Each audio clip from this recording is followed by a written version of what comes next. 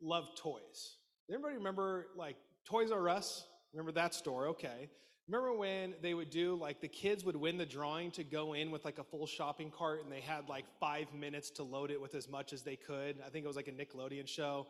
That was like my dream in life. Like if I could have that, everything in my life would have been fulfilled. And my parents, every time I would go to a store, get a toy, whether it's saved up for, whether it's on the spot, whatever it is, I could not wait to get home to open it. Like in my lap, in the seat, I just could not wait. And the older you get, the more intricate the toys get, and the more like small pieces end up in the box, all those kind of things. I think I actually enjoyed just the idea of getting the toy more than I actually did the toy. Because then I would open it in the car, and inevitably, most often I would lose a small piece of the toy in the car. Like that like eternal void somewhere in the car where like things get dropped and you just can't get to it because you're terrified that your hand's gonna get stuck or something like that. Almost every time I would get home and I'd end up in tears because I couldn't get whatever the piece is to like finish playing with the toy or whatever it is. My parents had to have been driven crazy every single time. And really what it indicated is that I had zero patience to wait. I had zero patience to actually wait for the fullness of what this toy was going to offer me to play with, myself, or whatever it is. And I wonder for you this morning, are you patient? Are you patient? Like if you were to pause, that's a little bit of a rhetorical question because I think the quick answer is probably no. But let's do it this way. Have you ever stopped and thought about some of the consequences or repercussions in your life when you are impatient? If you think about this last week, if you think about the last year, as you think about maybe things still showing up in your life today, or maybe an impulse or an impatient decision or impatient action even from years ago. It's interesting, this idea of patience is that I've never heard anyone say like, man, that person is just too patient. I can't believe them. You believe like they're just patient.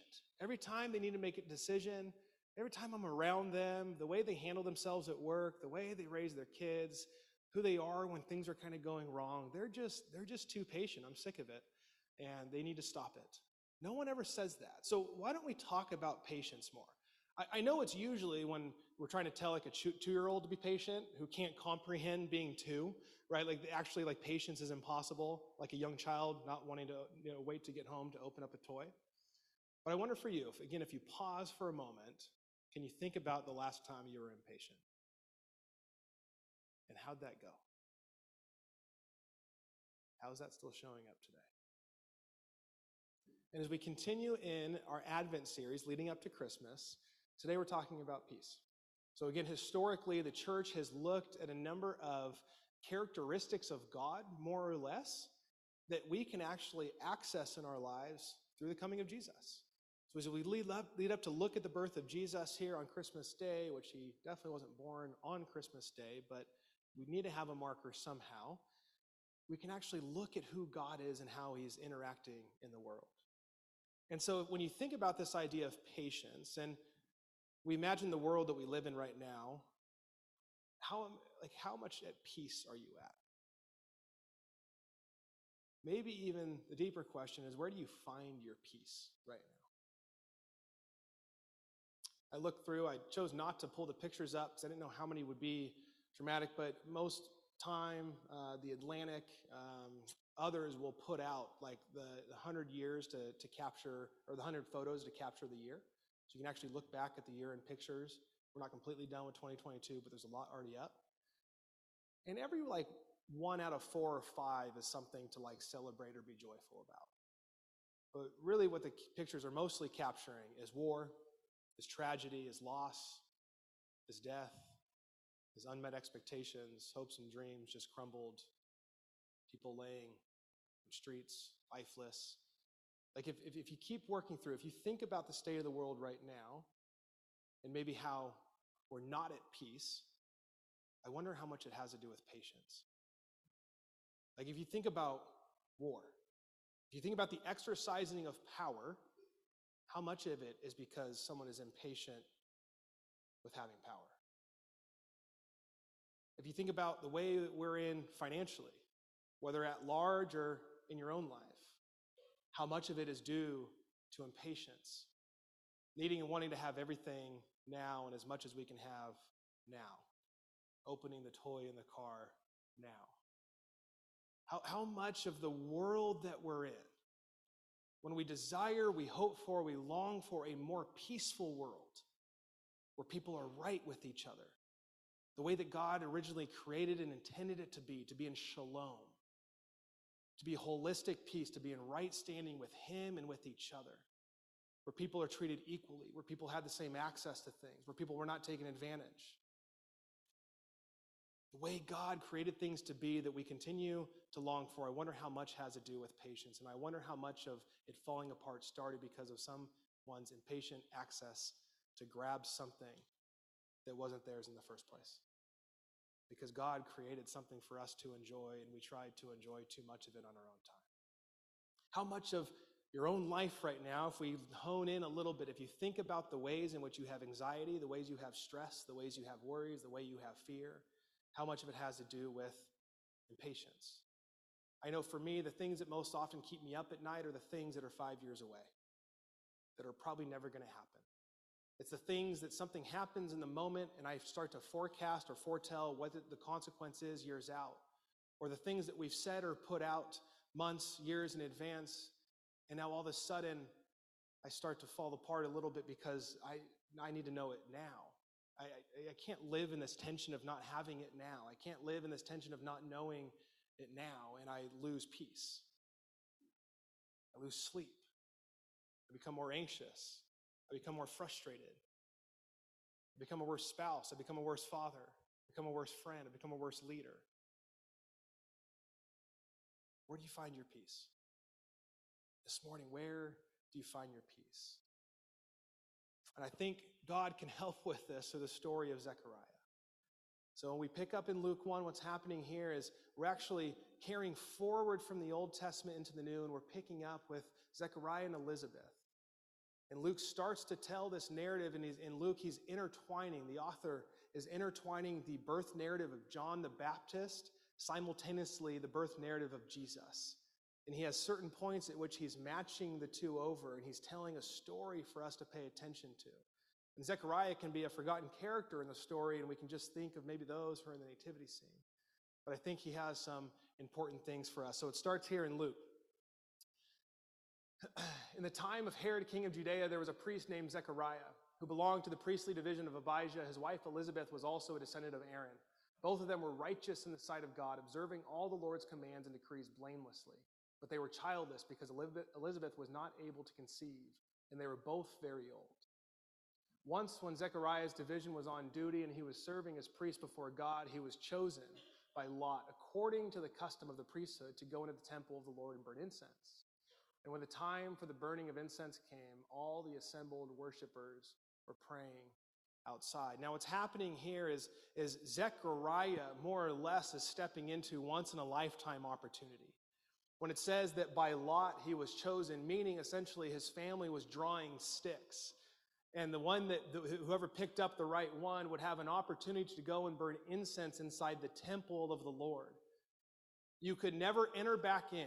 So as a man doing this is a once-in-a-lifetime opportunity. And it talks about Zechariah and Elizabeth being holy people, people who have consecrated their lives to the Lord.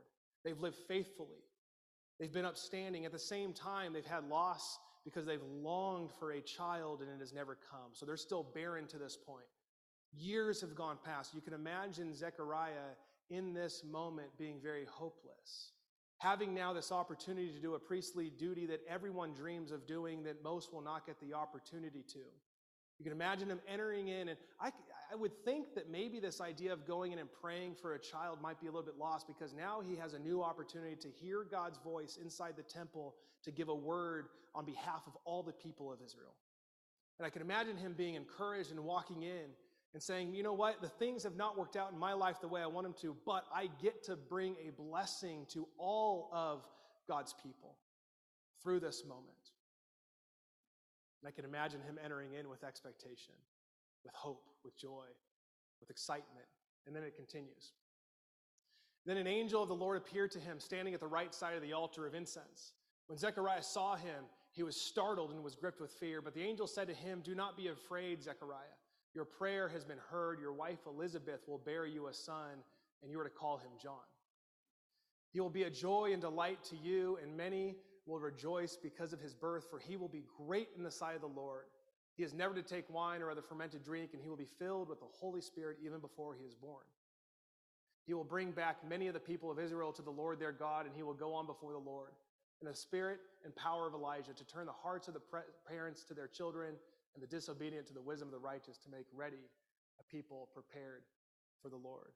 So he enters in, an angel appears and does exactly what he's hoping for and gives him a word. And what's interesting is that word actually, in first glance, it doesn't actually say something like, "Hey, go and tell all of the people this." But it actually speaks to the thing that he and Elizabeth had been longing for. And the story goes on that Zechariah in a moment here says, "No, that can't happen. That can't be true." And the angel immediately says, "Well, if you doubt me, then you will not be able to speak." And immediately Zechariah is speechless. He becomes mute. Some even say by some of his actions afterwards, he may not even be able to hear. So Zechariah, the thing that he has longed for, the thing that he has prayed for, the thing that he has wanted forever, has now been promised to him by an angel. Yet walking out of here, he can't even tell anybody about it. He has to try and wave his hands. And some people would probably think, as he tries to tell his wife, how somehow he did, they would all think, wait, I thought you were supposed to go in and get a word for all of us. But you just went in and learned that you're going to have a kid. What does that do for the rest of us? I wonder for you this morning, how many things in your life are like that of Zechariah, the things that you've hoped for, the things that you've longed for, the things that aren't going the way that you want them to, the things that you want to have happening that aren't happening, the areas in which you feel like God isn't showing up, maybe even in the areas like Zechariah that as he has made someone mute and incapable, maybe you feel somehow impaired. Maybe that's physically, mentally, emotionally, that you feel in a state of despair, that your prayers are not being answered, that the things hoped for continue to be hopeless. I don't think Zechariah's story is too far away from our own. But what ends up happening here that I think is very interesting is that Zechariah waits. He's mute. Elizabeth finds out that she's going to be pregnant 4 or 5 months later. She becomes pregnant. She celebrates. She has a song. There's excitement. Zechariah is still mute. Zechariah still can't talk. Zechariah can't lay his head on his wife's stomach and speak to the baby that is growing inside. Zechariah cannot communicate to the family that are coming over expectantly for this baby, John the Baptist, to be born. And then what happens is it comes 9 months later, the baby's born. 8 days later, family comes over for the circumcision where they name the child. And Zechariah can't speak. So someone says, "Oh, we should name him Zechariah." And in that moment, Elizabeth shouts out and says, "No, his name will be John." And they all look and say, well, hold on. You can't name him John. You have no one in your lineage that's named John, so therefore you can't. And it's in that moment that someone hands Zechariah a tablet. And Zechariah writes on the tablet, "His name will be John." And in that moment, his voice opens up. He can speak, he can shout, he can sing, he can celebrate all the things that have been building up in him that hadn't come to that point. All the things that he desired that weren't happening. And he celebrates and he breaks into song. And the second half of the song says this. I have it up there. Yes. "And you, my child, will be called a prophet of the Most High, for you will go on before the Lord to prepare the way for him, to give his people the knowledge of salvation through the forgiveness of their sins because of the tender mercy of our God, by which the rising sun will come to us from heaven, to shine on those living in darkness and in the shadow of death, to guide our feet into the path of peace." There's something here in Zechariah's story that it's his patience that ends up pointing to the peace that Jesus will bring, that John the Baptist, his son, goes and tells the world about. When things were not going well for Zechariah, he was patient. And maybe when you say that he was muted by an angel, he didn't have the choice to be patient. But it was in the time that God had, that he brought about a child to tell us about the one who ultimately would bring peace in this world. It was Zechariah's patience that points to the peace of Jesus. And I wonder for you this morning, where might actually practicing patience create space for the peace of Jesus? In what ways in your life might you need to stop? In what ways might you need to slow down? In what ways might you need to wait? Even though it feels against the grain, even though it makes no sense, even though everything inside of you is saying to desire, to get, to have now. So I just want to pause for a moment. What I want to invite us in to do is just to ask God to speak to you. So if you can and feel willing, if you could close your eyes, just for a couple minutes here. And pause, maybe take a deep breath or two, feel yourself in your seat.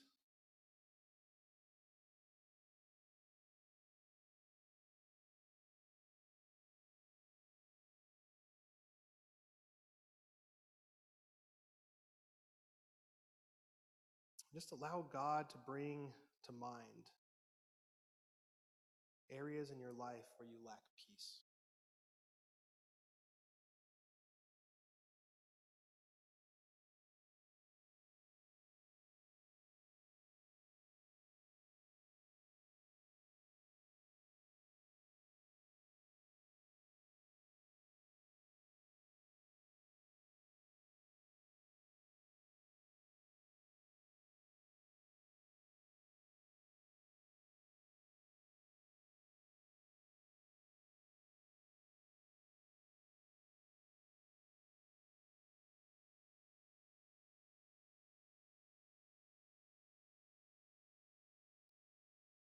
And now, whether something came up or not, which of these areas may you be lacking patience?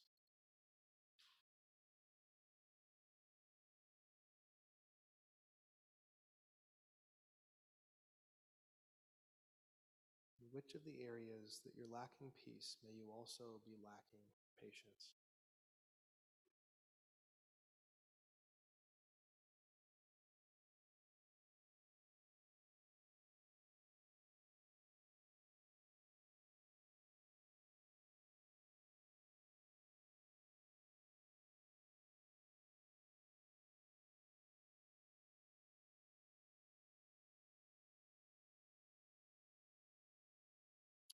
And now, with those in mind, I read the words of Jesus.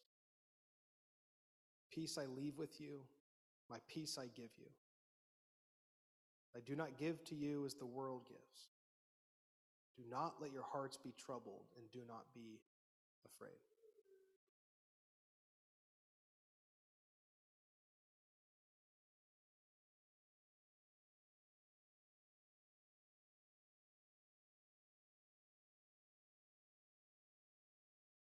Again, just inviting the words of Jesus to enter just the depths of your heart, your mind, and your soul. Speaking to you directly, speaking to your situation directly. Peace I leave with you. My peace I give you. I do not give to you as the world gives. Do not let your hearts be troubled, and do not be afraid.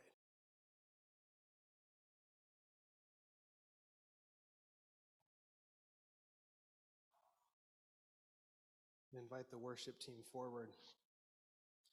Stephen, do I have that quote next? So Cyprian was an early church leader. There's a gentleman that wrote a book called The Patient Ferment that is one of the greater gifts to authorship, I think, in the early stage of the church that I think we can learn from. And essentially what he captures is there's a number of virtues that church fathers talked about 100, 200, 300, 500 years after Jesus. And one of the top virtues was patience. That Christians, that followers of Jesus would be marked as people of patience, because Greco-Roman society was not patience. Romans actually had a coin, Pax Romana, and it was the peace of Rome. If you could imagine Rome at the time, they were powerful. They had armies, they had money, they had wealth. They were the central of everything happening in the world at that point financially. Their economy was thriving, but what they did is they built a life of peace, not on peace. They did it by abusing power, by suppressing. To be a follower in the days of Jesus would be to be under the boot of Rome, to essentially have no peace. That if you became a follower of Jesus, you were actually resisting the ways of Rome. And when you resist Rome, you receive the boot of Rome. And what they said is that the church, the early church grew, not because of great evangelism tactics, but because Christians were patient. They were people that endured.